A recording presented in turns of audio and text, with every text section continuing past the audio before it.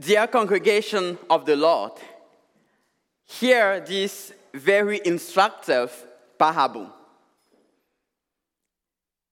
There was one extraordinarily rich grandfather and his grandson. As a child, the grandson had many toys, trucks, excavators, and others. When the grandson reached adulthood, he enjoyed working outdoors.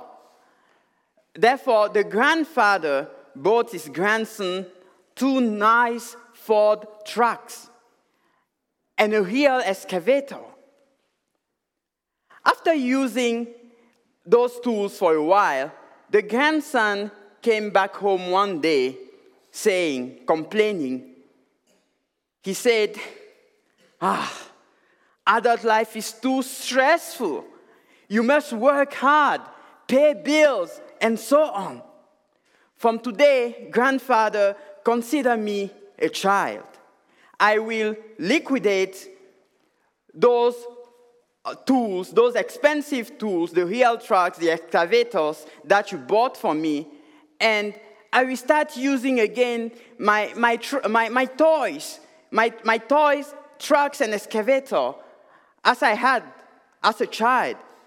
For then, my life was easier and simpler.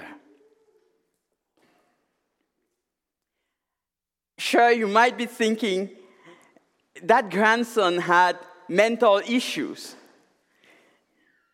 No, he didn't. He was healthy. Strange grandson, isn't it? Yes, very strange. Yet, many Hebrew Christians were like that grandson. They had followed the gospel for a while. However, the people around them became hostile to them. And they thought that reverting back to Judaism, to the shadows of the Old Testament, will make their life easier. Lest you start thinking, thankfully, this was the early church. We have become better today. Let me tell you that we face similar issues. Deep inside, many of us want to return to the Old Testament, to the shadows. We want dreams, visions. We want to speak in tongues. We want the Urim, the Thummim. We wish we could just cast lots in order to know the will of God. And some of us even think that Christ is not sufficient. We want to add something. We want to add a bit of psychology here, scientism here, many things we want to add because we are not satisfied with what God has given to us.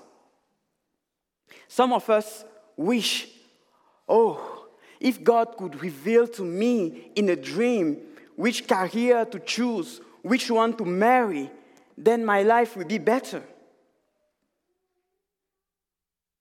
Now, what is God's answer to all those wishes, those bad desires that we have? God's answer is this. It is the same answer that he gave to the people in the book of Hebrews. The Holy Spirit says to us, His divine power has granted to you all things that pertain to life and godliness through the knowledge of Him who called you to His glory and excellence. All Scripture is breathed out by God and profitable for teaching, reproof, correction, and training in righteousness, that the man of God may be complete, equipped for every good work. The Holy Spirit is saying, as answer, you have the mind of Christ. Why? Because long ago, at many times and in many ways, God spoke to our fathers by the prophets. But in these last days, He has spoken to us by His Son. Therefore, it is my privilege to preach the gospel of the supremacy of God's revelation in Christ. The theme of this sermon is, knowing Christ is all that you need to know God. Knowing Christ is all that you need to know God. Under this theme, we will see 3 points. First, Christ is our God. Then, Christ is our Redeemer. And finally, Christ is God's ultimate revelation. Christ is our God. Christ is our Redeemer. Christ is God's ultimate revelation.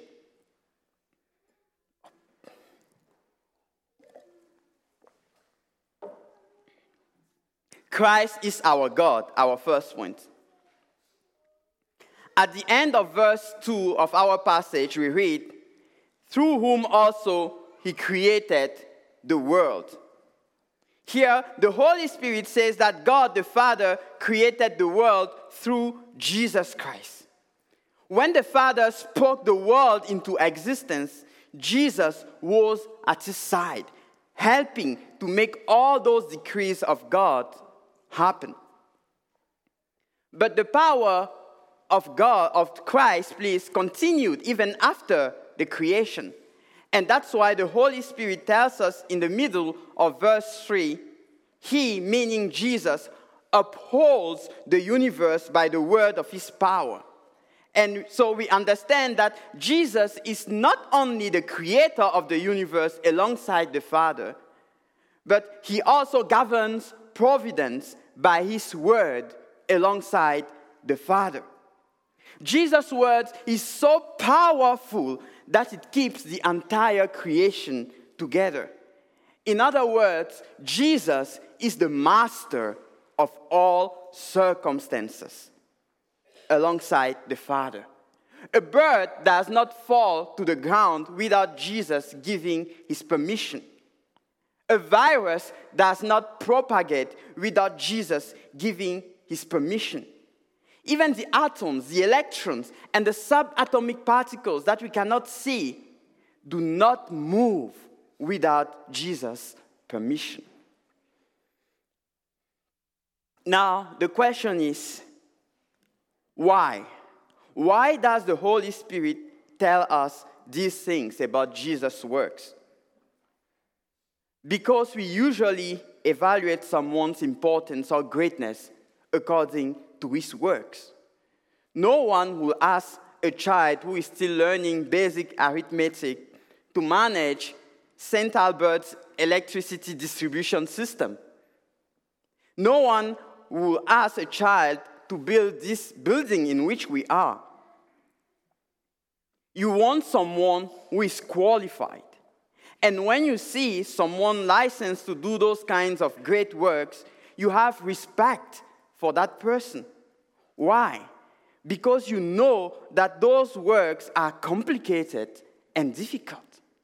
Thus, the Holy Spirit is indirectly telling us, see the divine works of Jesus Christ and realize how great he is. Now, where does Jesus get the power to create, to govern the universe alongside the Father? The Holy Spirit tells us that Jesus gets that power from his divine nature. Monkeys cannot build bridges and electric grids, but men can. Men cannot create planets. Only God can. Thus, Jesus participates in the creation and the government of the universe because he is God. That's what we read in the first part of verse 3. There we read, he is the radiance of the glory of God and the exact imprint of his nature. Because the Godhead's nature goes beyond our understanding, the Holy Spirit uses human terms analogically, meaning in a kind of comparison. The Holy Spirit wants us to understand how God the Father and God the Son are intimately united, yet distinct. It's like when your young child, your toddler, asks you, what is the earth's shape? You won't tell to your young child, the earth is spherical with swollen protrusions at the equator. It is too complicated language the child won't understand. You will tell him, for example, the earth is like a soccer ball. It is not a perfect description, but it is sufficient for the child to have a beginning of understanding. And it is the same kind of language that the Holy Spirit is using here to describe the Son relatively to the Father. What is the Holy Spirit saying? He's saying that God the Son is the radiance of the glory of the Father, and that he is the exact imprint of the Father's nature. He's not saying that the Son is a byproduct, an emanation from the Father. No, that's not what he's saying. He's saying that the Son's nature is identical to the one of the Father. That's what exact imprint means. The Holy Spirit says that just like light and its rays are intimately linked, and that you cannot have one without the other, God the Son and God the Father are intimately linked. Even though each one of them has life in themselves, they are always together. The Father cannot be without the Son, nor can the Son be without the Father. The Holy Spirit also says that the Father's glory is made fully visible in Christ, his Son. In other words, if you want to see God's glory, look at Christ. Scripture implies this when it says in John 1:18 that no one has ever seen God, but his unique Son has made him known. His unique Son has explained him. 2 Corinthians 4:6 also speaks of the same concept when it says, "For God, who said, 'Let light shine out of darkness,' has shone in our hearts to give the light of the knowledge of the glory of God in the face of Jesus Christ." To better understand, you can think, for example, about a telescope. There are many stars in the universe that are by far bigger than the sun, but we cannot see them with our naked eyes. Why? Because they are too far away. But with a telescope, however, we can see them, we can perceive them. Similarly, God is spirit, and he has qualities, glories, and beauties that we cannot perceive with our human eyes because of our limitations and also because of our sinfulness. But Christ, through the incarnation, makes all those qualities of God visible to us. Much theology, right? Yes, that's God's word. It is very deep. And with this, we have just scratched the surface. But you might certainly be wondering, how does it translate to our daily lives? One of the translations is this: you cannot know God without Christ. You cannot have the Father without the Son. Do you want to know God? Seek to know Christ through the Word. Do you feel that your spiritual life is becoming dried and tasteless? Seek to know Christ through the Word. Seek to know Christ through the Word. He is the only way to God our Father. Do not pursue spiritual experiences, but pursue Christ. And you will begin to have a spiritual knowledge of God's glory in preparation for the face-to-face encounter that you will have with Christ at his return. So far, we have seen how the Holy Spirit presents Jesus. The Holy Spirit explains that Jesus is God, the creator and the governor of the universe, alongside the Father, the only one through whom we can know God the Father. But the Holy Spirit does not stop there. He also presents Christ as our enthroned Redeemer, our exalted King. Let us see that presentation in our second point. Christ is our Redeemer. In the second part of verse 2, we read, whom he appointed the heir of all things. The Holy Spirit says that the Father chose Jesus as the heir of all things. He does not mean that a time will come at which the Father will retire or will pass away so that Jesus will receive his estate. No. God does not die. God cannot die. It simply means that the Father was pleased to have Christ as his co-ruler and Messiah. Of what does it remind us? It reminds us of Psalm 2, where God said to David, ask of me, and I shall give you the nations for your inheritance, the end of the earth for your possession. Those promises that God made to David find a fulfillment in Jesus Christ. Jesus is God's Messiah, not only for the people of Israel, but for the entire world and the entire creation. Jesus is the second Adam, the champion who succeeded where our federal head, our natural ancestor, Adam, failed. Jesus is the one in whom all the promises of redemption are fulfilled.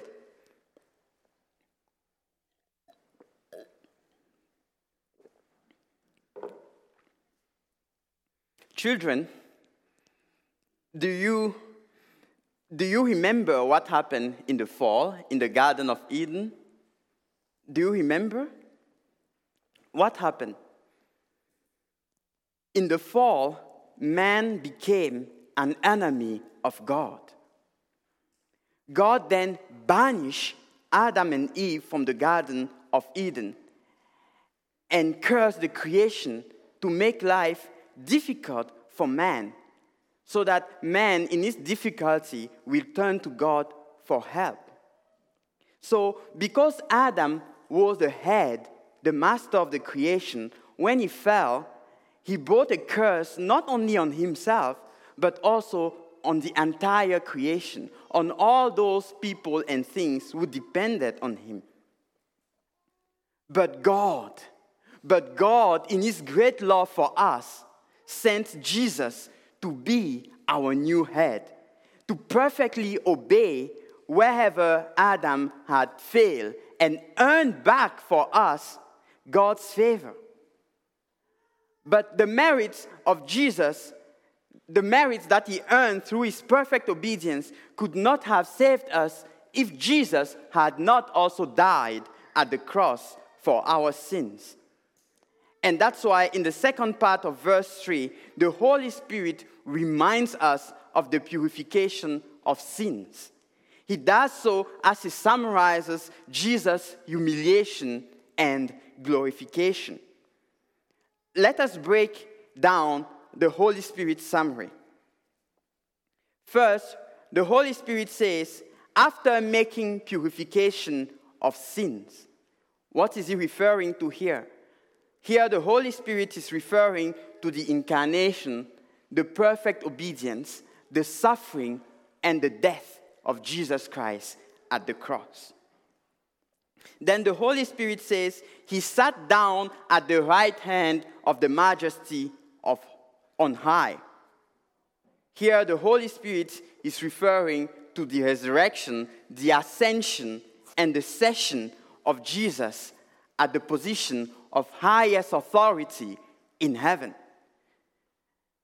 Therefore, according to the Holy Spirit, God has enthroned Jesus in heaven as King of the universe and the eternal great high priest according to the order of Melchizedek, as we sang in Psalm 110.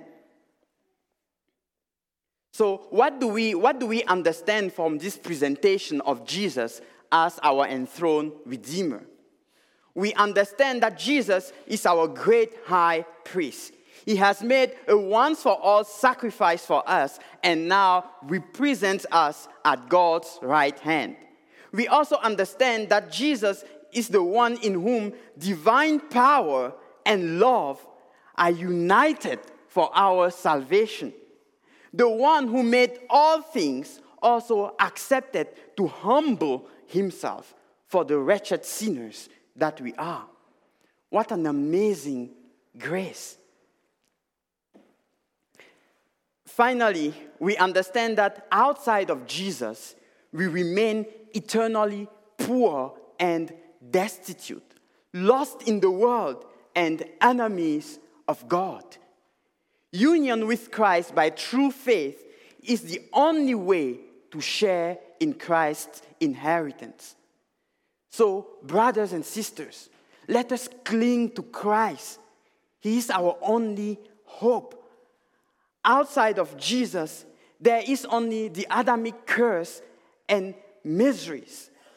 But in Christ, we have a glorious future because Christ, our King, is now enthroned in heaven above all the authorities, all the powers and dominion. So we have the assurance that we rule with him.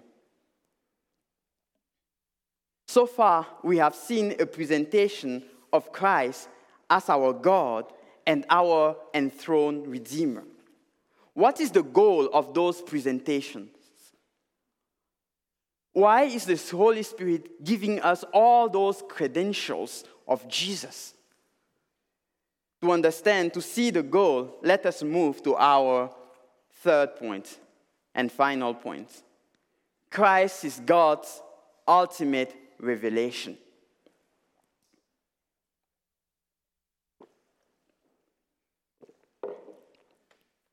In verse 1 and 2 we read, "Long ago, at many times and in many ways, God spoke to our fathers by the prophets. But in these last days, he has spoken to us by his Son." What is the Holy Spirit saying here? The Holy Spirit contrasts the Old Testament with the New Testament. The Holy Spirit is saying that in the past, before Christ, God spoke to our fathers. Who are those? The Old Testament people. How did he speak to them? He spoke to them in various ways and in a fragmented manner. But in these last days, meaning since Christ's first coming, he has spoken to us directly, uniquely, and once for all through his Son, Jesus. In the Old Testament, how did God speak through the prophets? He gave them dreams, visions, and oracles. Sometimes they prophesied without even fully understanding what they were prophesying. And that's what we read in 1 Peter 1, verses 10 to 12. There the passage says, "Concerning this salvation, the prophet who prophesied about the grace that was to be yours searched and inquired carefully, inquiring what person or time the Spirit of Christ in them was indicating when he predicted the suffering of Christ and the subsequent glories. God revealed to them that they were not serving themselves, but you, meaning us." So the prophet of old knew the direction of God's redemptive plans, but they did not have all the details, especially the details of Christ's coming. They tried to know, they searched through the Spirit, but God did not allow them to know. They had God's revelation bit by bit over the centuries until Christ came and explained everything and started fulfilling everything. Thus, in Christ, there is no need for dreams or visions. Christ spoke of what he knew, of what he saw from heaven, because he's coming from heaven. Because Christ is intimate with the Father, he had an insider knowledge of God's plans for us. And because the law and the prophets find their fulfillment in him, it could give them all their true meaning. So we understand that with Christ, the history of redemption enters its final stage, and God's word reaches its final and complete form and become what we know today. And that's what the Holy Spirit is impressing on us by giving us all the credentials of Jesus and by contrasting the Old and the New Testament. Let us continue. In verse 4 we read, having become as much superior to angels as the name it has inherited is more excellent than theirs. The Holy Spirit here continues the contrast between the Old and the New Testament. In the Old Testament, God used extensively angels to transmit his word. We read this in various parts of the Bible, of scriptures, such as, for example, Acts 7:53. There we read, you who have received the law as delivered by angels did not keep it. And also in Galatians 3:19, we read, why then the law? It was added because of transgressions, until the offspring should come to whom the promise had been made, and it was put in place through angels by an intermediary. So with this, coming back to our text, we understand that the Old Testament was indeed glorious. It was angelic. However, the New Testament is even more glorious. Why? Because we did not receive it from angels, but from the Son of God himself. He is the Lord even of angels, since he has the highest authority in heaven, as we read previously. So credentials matter. The higher the credentials, the greater the importance of the message. With Jesus, we have supreme credentials. Therefore, with him, we have also a supreme message. However, the contrast between God's revelation in the Old Testament and God's revelation in the New Testament must not make us think that there is a contradiction or even a division between the Old and the New Testament. Both have the same author, who is God. But the New Testament is the fulfillment of the Old Testament. For a good understanding of the New Testament, the Old Testament is crucial, necessary. A good understanding also of the Old Testament will ultimately lead us to find Christ in the New Testament. As you see, the two are not separated, but they are linked. Just as Augustine said, the new is in the old concealed, and the old is in the new revealed.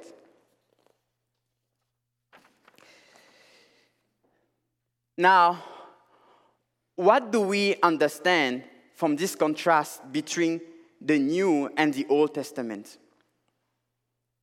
We understand that in Christ, we have all that we need to truly know God. Christ is not only the key to understand all of Scriptures, but he is also the apex, the summit of God's revelation. With Christ, we no longer need dreams, visions, and prophecy. Because with Christ, God's word reveals to us all that God wants us to know, to obey him, and to live in a manner that is worthy of his calling. So brothers and sisters, remember this. Remember this when life is puzzling you and you wish you could have a dream from God. Remember this when some televangelists try to lie to you, saying that God spoke to them. Remember this also when the devil, the world, and your flesh are telling you that your past life of ignorance and sin was better. Remember that the word of Christ is the way. Why? Because Christ is King of the universe, eternal great high priest, and the only way to God. In Christ, you no longer need the shadows. You have all that you need. In Him, you do not need to go back to the toys. And if the adult spiritual life is stressing you, instead of deluding yourself with shadows, cling to Christ. Ask Him to give you what you need, and He will provide, for sure. In summary, what does the Holy Spirit teach us through these first 4 verses of Hebrews? It teaches us that we do not need to return to the shadows. We do not need to add anything to the word of Christ. We do not need the symbols and the toys of the church's infancy. Why? Because Christ's word is supreme, reliable, and sufficient. Why is Christ's word so? Because Christ is God. Christ is King of the universe. Christ is our eternal great high priest. And Christ is the fulfillment of all of God's promises. Christ is God's supreme and final revelation. Amen.